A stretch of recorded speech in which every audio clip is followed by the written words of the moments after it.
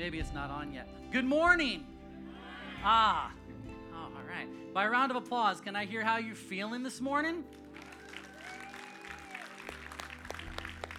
By a round of applause, can I hear how much you appreciate this awesome band and worship team? By a round of applause, can I hear how much you are crazy in love with Jesus?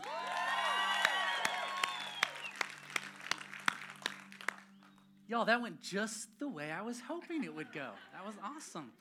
Well, good morning. My name's Daniel Sutton, and I get to serve as one of the pastors here. Pastor Chris is preaching in Yulee this morning. He does not take very many opportunities at all on a Sunday morning because he loves being here with you guys. But he was asked to kick off a revival there, and he felt strongly led to do that. Yes. So today we're going to continue our journey through the book of Acts. Last week, Pastor Chris took us through much of Acts chapter 2. Raise your hand if you remember that. Awesome. He's going to circle back to it next week, but today we're going to look ahead and dig into Acts chapter 3. If you remember, in Acts chapter 2, the day of Pentecost was a day like no other for the God's people. The Holy Spirit descended, and the disciples began to speak in other languages or other tongues. And in answer to the many questions and comments from the crowd, Peter delivers his very first sermon explaining what all was happening. And he calls people to repentance, and 3,000 people were saved that day. The New Testament church was born. It's okay to clap. Go ahead. Acts 2, there was an event, and then Peter's explanation of that event. An event, and then Peter's explanation of the event. Acts 3 consists of an event, and then Peter's explanation of that event as well. And by the way, this is God's plan. Like, God does something awesome, and then we talk about it. That's sharing our faith, amen? We have an event with Jesus, we have an experience with the Holy Spirit, and then we go tell others about it. We explain what that means. Experience and explain. Event and explain. So the event here today in Acts chapter 3 is a lame man being healed. And the explanation is Peter's second sermon given sort of in the temple's patio area. In the Gospels of Mark and John, Jesus told the disciples that they would do even greater things than he did. This story is proof of that. Now, raise your hand if you remember what Peter did when Jesus was arrested. He lied, right? He said he didn't even know Jesus. And Peter felt really bad about this afterwards. It tore him up inside. Peter was a normal person, just like you and me. Some of us a little more normal than others. Some a little less normal than others. Peter made a big mistake. Raise your hand if you've ever made a mistake.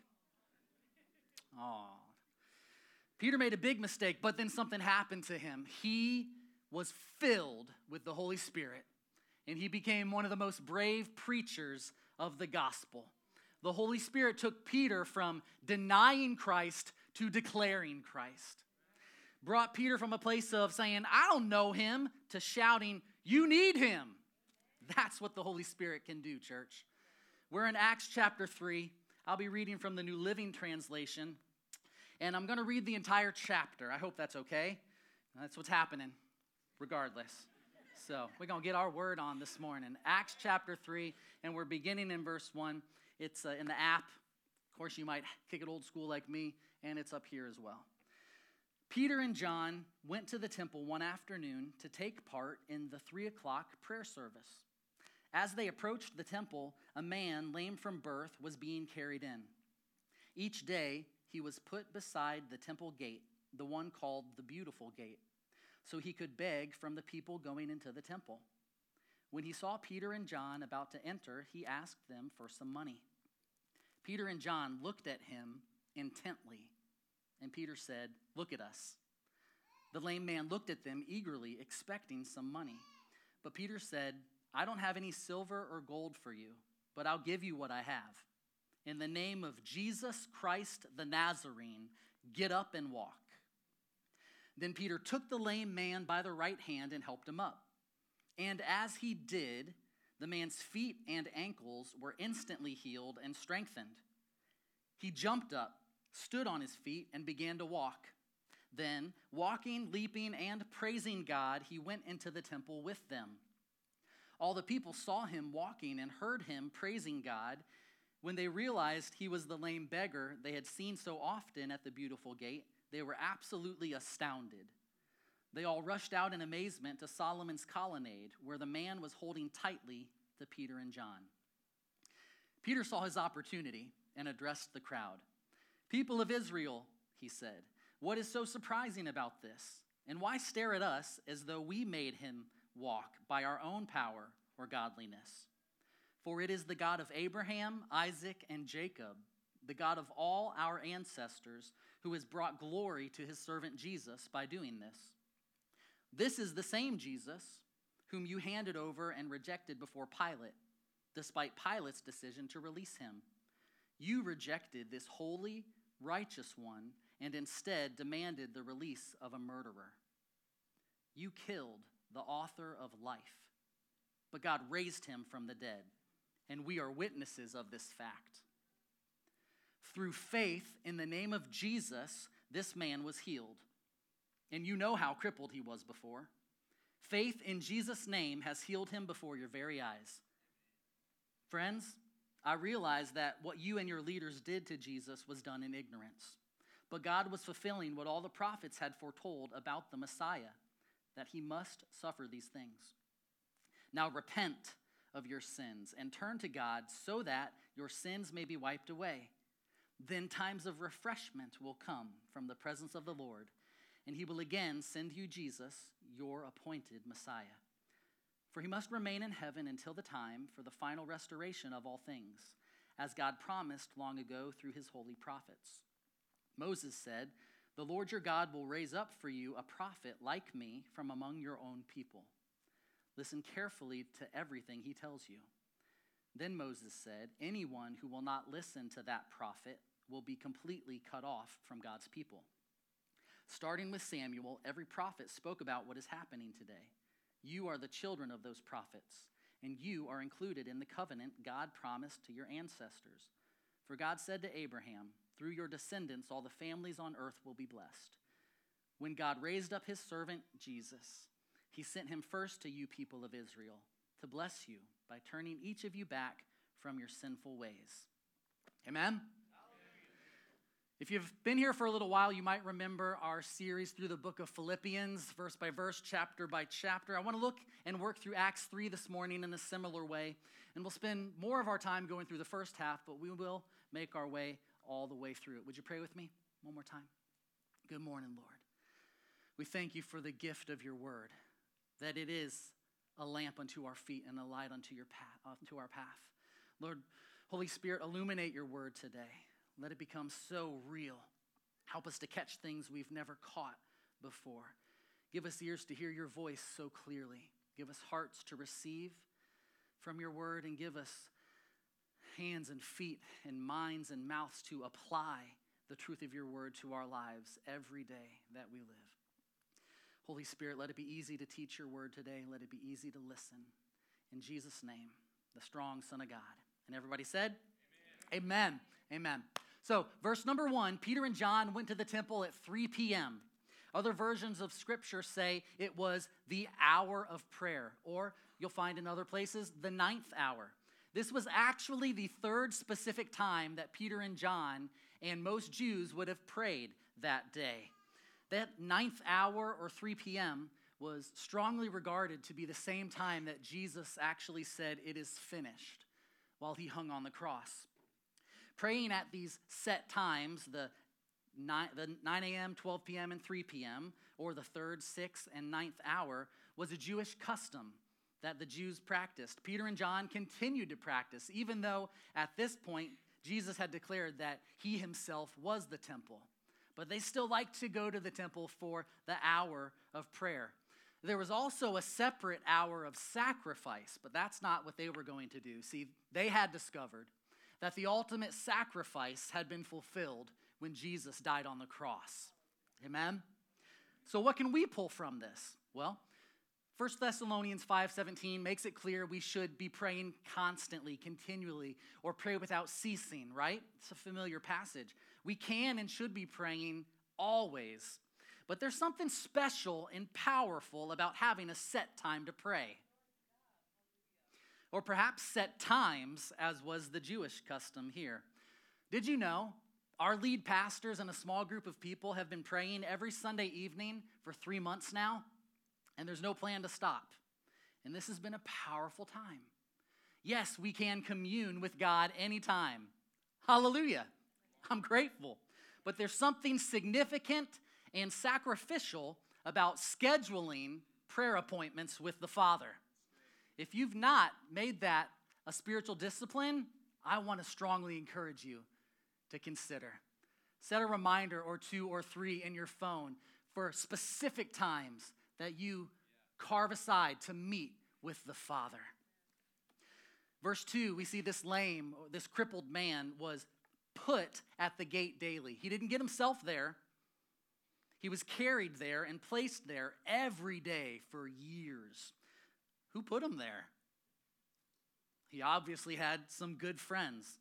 This reminds me of the story where we find the paralyzed man carried by 4 friends, and then they tear open a roof and then lower him down on a mat in front of Jesus, right? I want some friends like that. Anybody else want some friends like that? That's the kind of friends that we should be. That's the kind of friends that we all need. We see a beautiful picture of community right here in Acts 3. That's why we are always banging the drum for you to get into community. This lame, crippled man, he was there for over 40 years. He was born that way. It's not something that happened when he was a teenager or in a camel accident. He was born this way. He had 0 muscle strength. None. This existence was all he knew. He never got to play tag. He never got to run the bases. He was entirely robbed of his childhood. His parents never had the pride and joy of seeing their little boy take his first steps as a baby. This man was placed at this gate every day. You know who else went to the temple passing through this gate every day? Or almost every day, at least if he was in town? Jesus. Jesus. At this point in our story, Jesus has already come, died, risen back to life, and ascended to heaven. Scholars say it is extremely likely that Jesus passed this man walking through the beautiful gate numerous times. Why didn't Jesus heal him? Why didn't Jesus heal every sick person the moment that he encountered them? Remember the pool of Bethesda? We read about multitudes lying sick around the pool. Only one guy got healed that day. Remember Lazarus? Jesus was close enough to get there before he died. What I do know is this, that a resurrection trumps a healing any day of the week. What I do know is this, healing is a sovereign work of God and God alone. And God is sovereign in his work and in the timing of that work. Amen? I imagine Jesus walking past this man at the beautiful gate, having compassion, maybe even wrestling inside like, man, God, I want to heal this guy. But God said, no, not today. Today's not the day. Actually, maybe I'll send Peter and John to do that in the future. Maybe when it happens, it'll draw so many to me. It'll provide an opportunity for the gospel to be preached. That day will come. It just wasn't that day. Raise your hand if you want God's sovereign work in your life. Of course we do. Keep it up if you also want God's sovereign timing in your life. Really? That's sort of like a unsure. Sure, unsure. Are you sure? It's a package deal. God's sovereign work and timing are a package deal. You can't have one without the other. And we've got to trust God in his sovereign work and his sovereign timing. He's a good father. He knows what he's doing. We find that this man was placed at the beautiful gate. Why was it called the beautiful gate? Well, because it cost a lot of paper, or a lot of shekel back in that day. It was a very costly gate. It was also referred to as the Nicanor Gate. It was 75 feet tall. Just to put that into perspective, this screen right here is 40 feet tall. There's almost two of these as the entrance to the temple. It was made of brass, which was extremely durable and extremely expensive, much more so than many of the wooden gates plated in gold or silver you would find in other places. Those gates were much more vulnerable to attack, and we understand that if you could take the gate, then you could take the city. Now, figuratively, a gate referred to the glory of a city. The gate was where the crowds would form. The gate is where business and bargaining took place.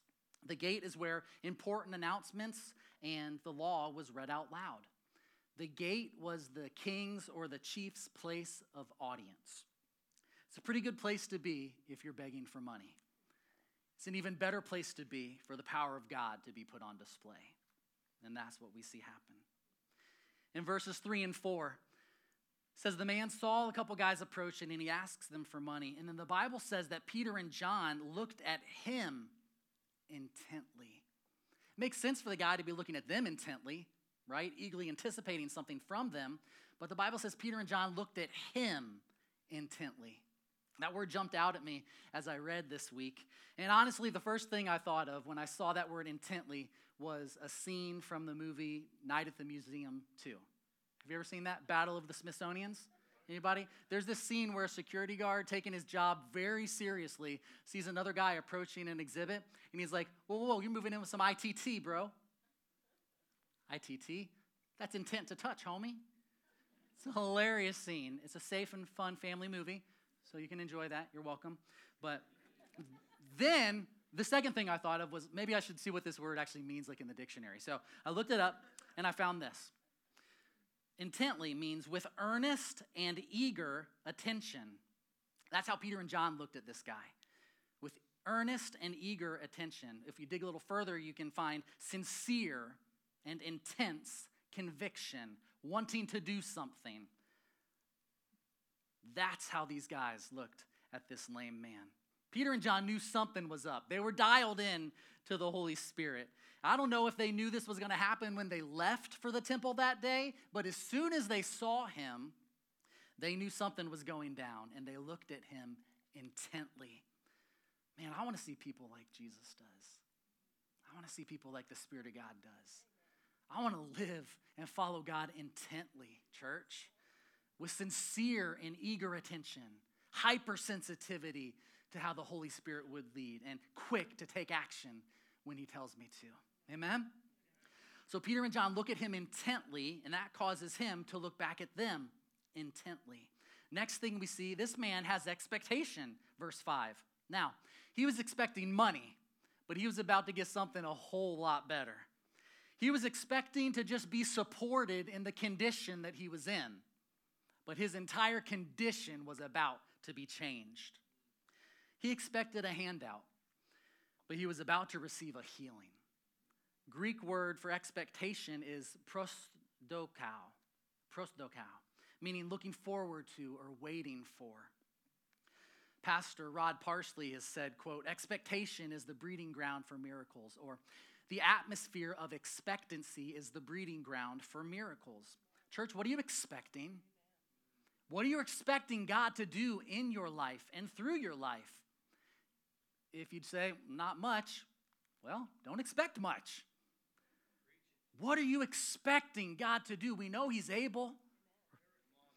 This lame man has expectation, but this lame man underestimates his need. And sometimes we do that too, don't we? This man didn't ask for a healing. He didn't have a clear perception of his needs. He didn't know what he needed. Instead, he asks for some money. If I could just have some more money, then that'll solve all my needs, or at least get me by. I'll be fine. Have you ever told yourself that? Maybe it wasn't money. Maybe it was time. If I just had more time, then I could get this to-do list completed. If I just had this relationship, then things would be so much easier. If I just had this or that, things would be better. This man became so locked into a way of thinking that he couldn't even imagine what God might do. I don't know that healing ever crossed his mind. He had just gotten so comfortable in his complacency. It's just the way it is. He was like a real life Eeyore.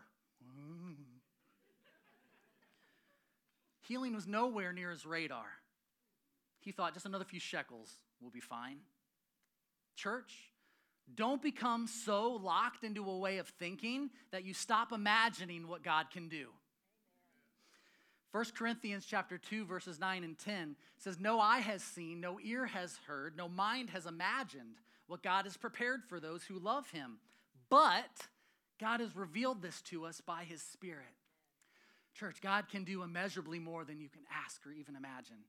Don't get so fixed on what you can see that you stop imagining what God could do. Amen. In verse 6, Peter says to the man, he says, "I don't have what you think you want, but I've got what I know you need." Church, I'm so glad Jesus doesn't give me everything I ask for, especially not when I ask for it. Again, his work and his timing are sovereign. Man, he knows so much better. He cares too deeply to give me what I ask for, what I think I need. He knows what I need. We see Peter use the name Jesus when telling this man that he's got what he needs. Now, why did he use the name of Jesus? He could have just said, "Be healed," right? The word name comes from the Greek word onoma, and it's not just an identifier, although that's part of it. He used Nazareth, or Jesus of the Nazarene, as part of the identification process. That word Nazareth was tossed around as an attempt to insult Jesus when he was walking the streets of Israel. But now Peter would wave it around like a banner of honor. But name, onoma, encompasses the entire essence of a person. In this case, it encompassed Jesus' character, his deity, his sovereignty, his authority, his power, his title, his reputation, and his identity. It had all of that wrapped up in one. Peter has faith in the person of Jesus and faith in the name of Jesus. Peter knows he has the power of the Holy Spirit and authority from Jesus to heal. And because of that, he is supremely confident that Jesus will heal and honor his words.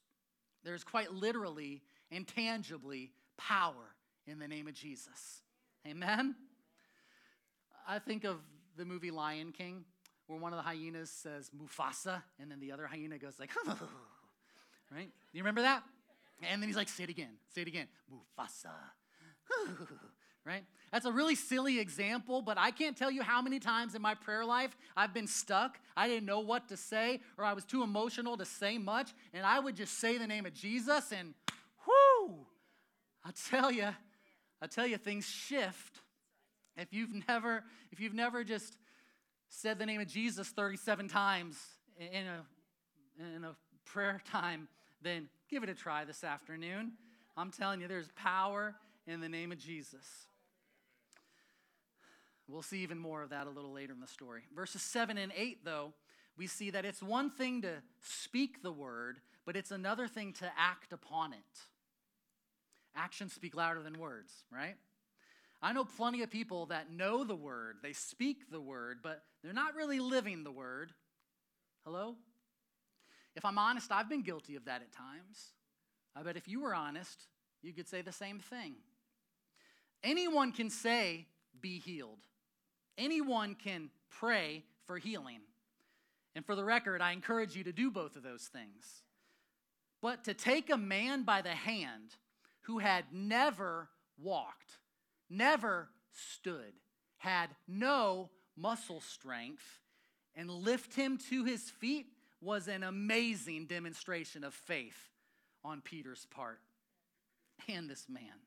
First, Peter said, "Rise up and walk," but then he took that bold step by physically taking the man by the hand. What would have happened if he just crumbled? That would have been extremely embarrassing, physically harmful to this man, spiritually harmful to everybody else watching. But Peter trusted the prompting of the Holy Spirit and had faith in the name of Jesus and the power that it holds. I want you to notice this man was not healed while he was still sitting or lying on the ground. Was he? No, it was in the act of placing his faith in the name of Jesus. And the Bible says, as he stood, as he was helped up physically by Peter, that he was instantly strengthened and healed.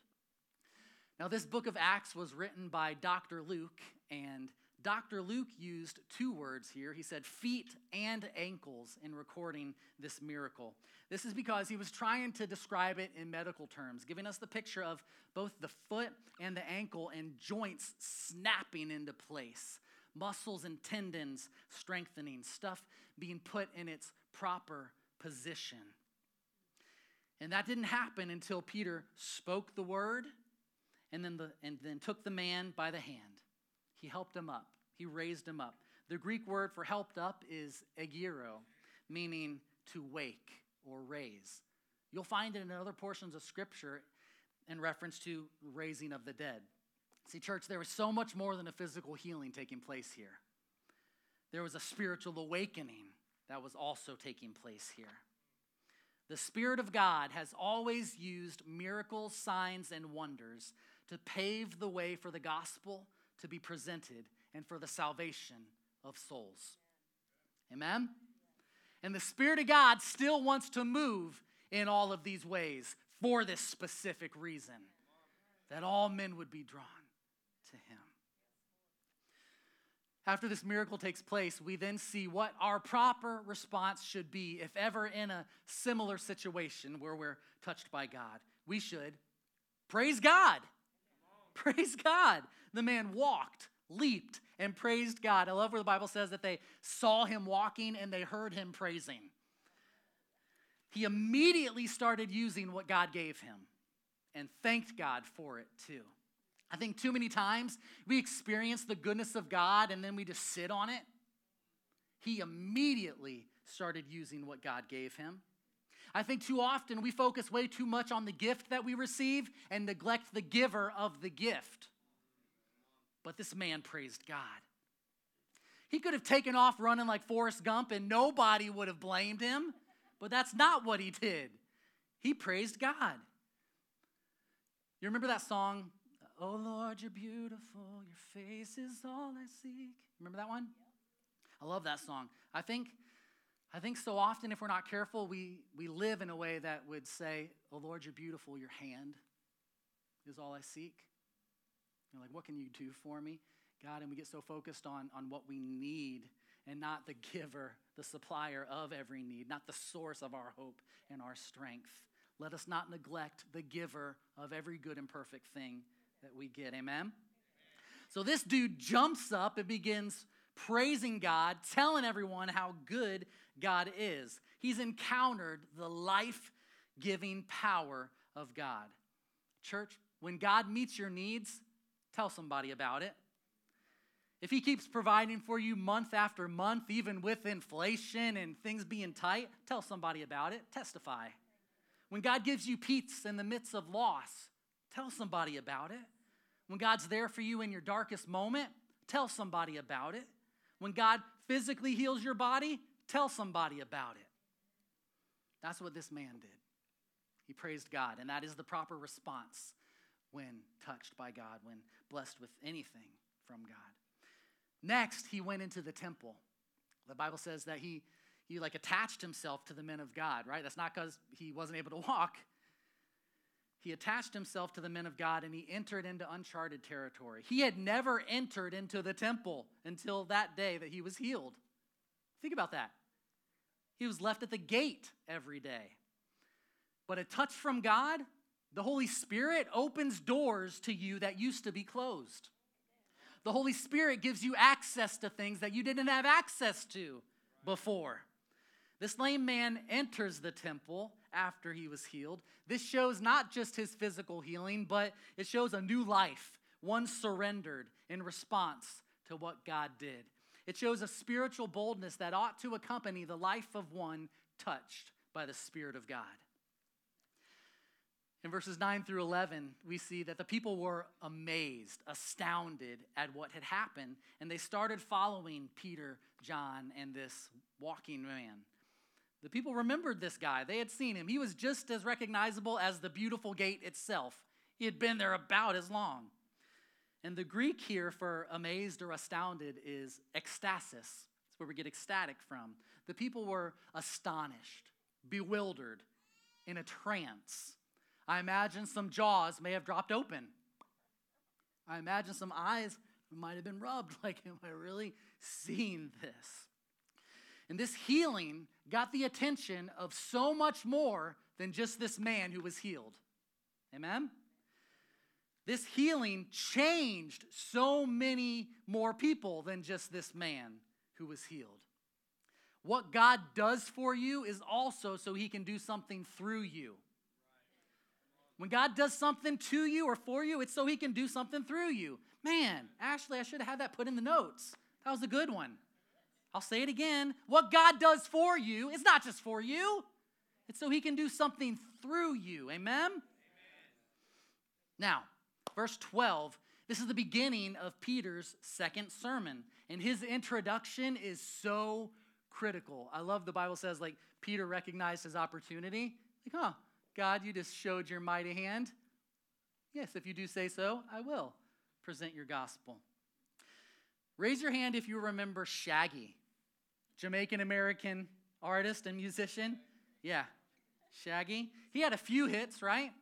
One of those hits was in the year 2000, and it was titled, It Wasn't Me.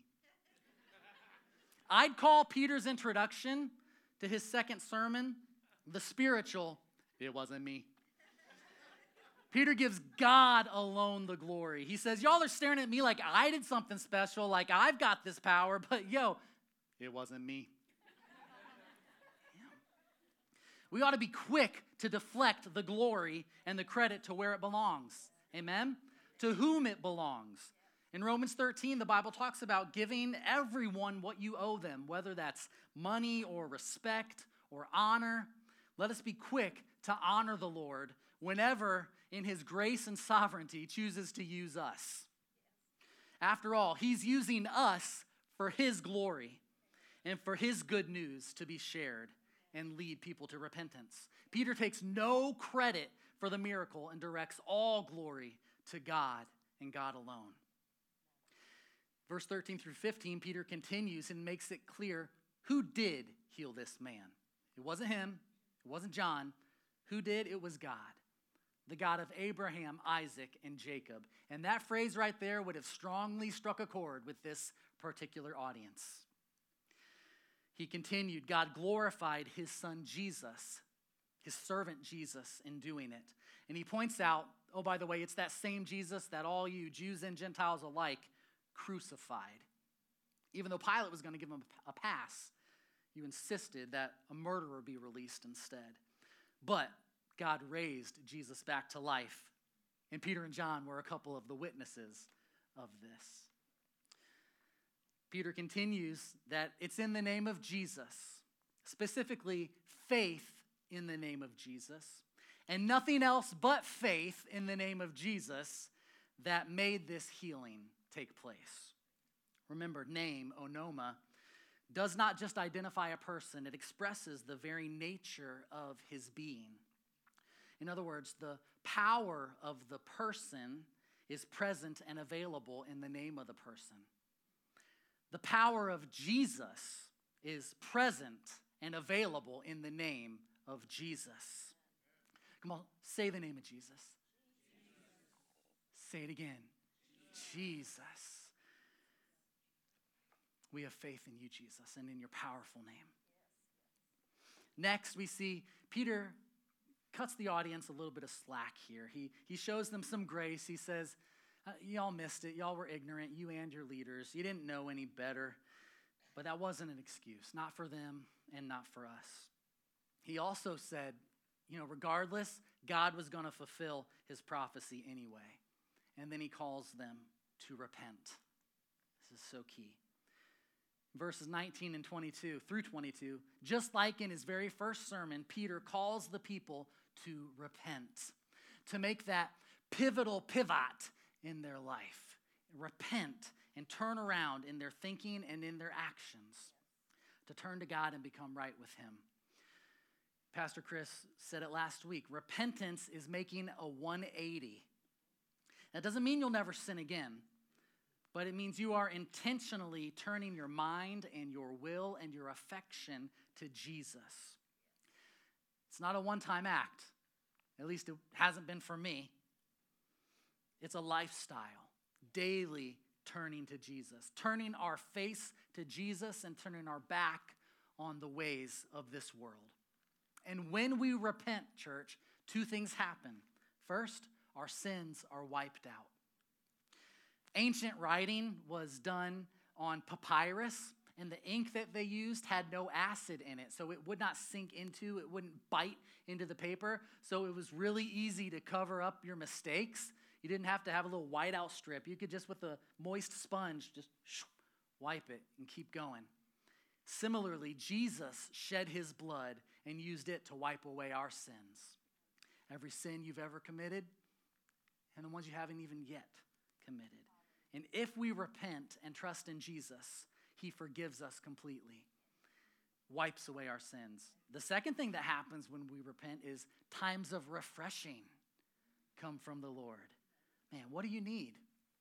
It's not really a what, it's a who. It's Jesus. If you feel dry, if you feel distant, if you need refreshment, long-lasting rest and renewal, Jesus is the only one that has it. And he wants to renew your soul. He wants to deal with those parts of your soul that are anxious, that are worried and stressed about money or relationships or time or whatever it is. He wants to deal with those hidden parts that are afraid. He wants to refresh you. Greek for refreshing, we find relaxation and relief. Repentance leads to refreshing, relaxation, and relief. Raise your hand if you've ever repented and then experienced the refreshing and relief that follows. It's pretty powerful. You're like this crowd in Solomon's colonnade, like this crippled man, we too need God desperately.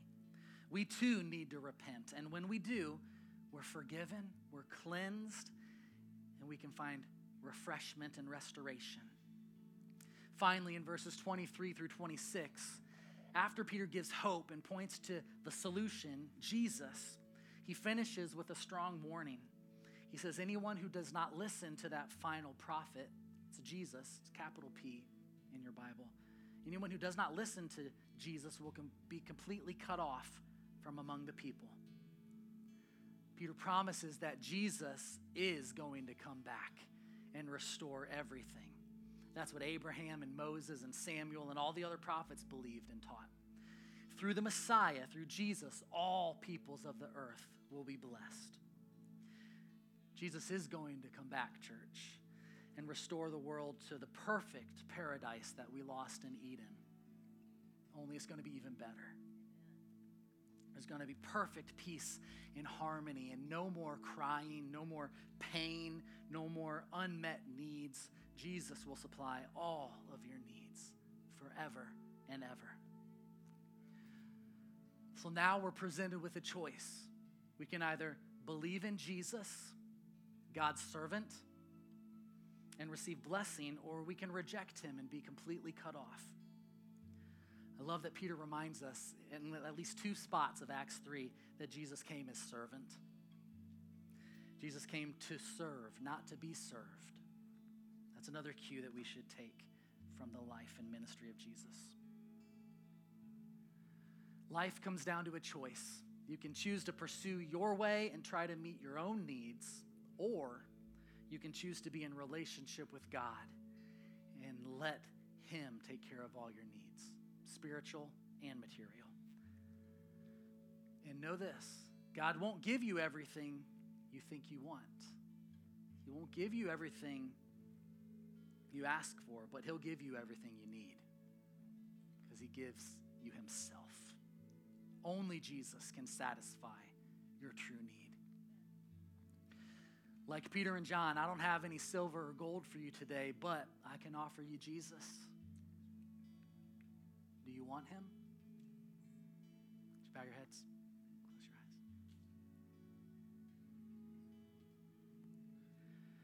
Dear Jesus, thank you for your word. Thank you for your truth. Thank you for the Holy Spirit. Help us walk intently with you, intently after you, with eager and sincere conviction and anticipation of what you can do, what you want to do in and through us. Remind us daily of the power in your name, Jesus. Holy Spirit, remind us to use that power daily. And we ask that you would lead us to repentance. Anyone here that has drifted from you, draw them back today. Perhaps you are here today and you have never called upon the name of Jesus. You've never turned your back on sin and turned your face to Jesus. I want to give you that opportunity. The Bible says that all have sinned and fallen short of the glory of God, and the wages of that sin is death. But the gift of God is eternal life in Christ Jesus our Lord. And if we would confess with our mouths that Jesus is Lord and believe in our hearts that God raised him to life, that we would be saved. With heads bowed, eyes closed, and Christians quietly agreeing in prayer, if you want to accept Jesus as your personal Savior today, you want to turn your back on sin and everything else that you've tried, and you want to turn to Jesus, I want you to raise your hand.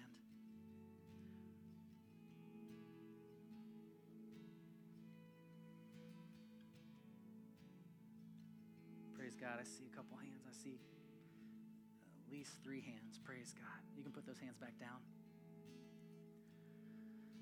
I want to invite you to stand and let's remain in this attitude of worship. We're going to pray together. We're going to pray a prayer that we can hear with our own ears. Because if Jesus could hang openly and publicly on a cross for the sins of all humanity, then it's not too much to ask for us to confess out loud that he is Lord, that he's alive. Amen?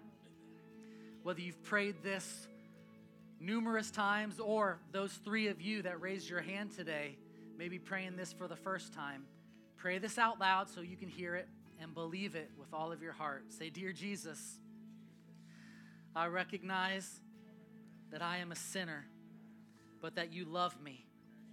I recognize that you are the Son of God, that you are alive and want to live in me. I invite you to live in me now. Make me more like you. Cleanse me. All that I am or ever hope to be, I give to you. And all that you are, I receive as mine. Thank you, Jesus, for saving me, for changing me. I'm going to live my life knowing you and making you known. In Jesus' name, amen and amen.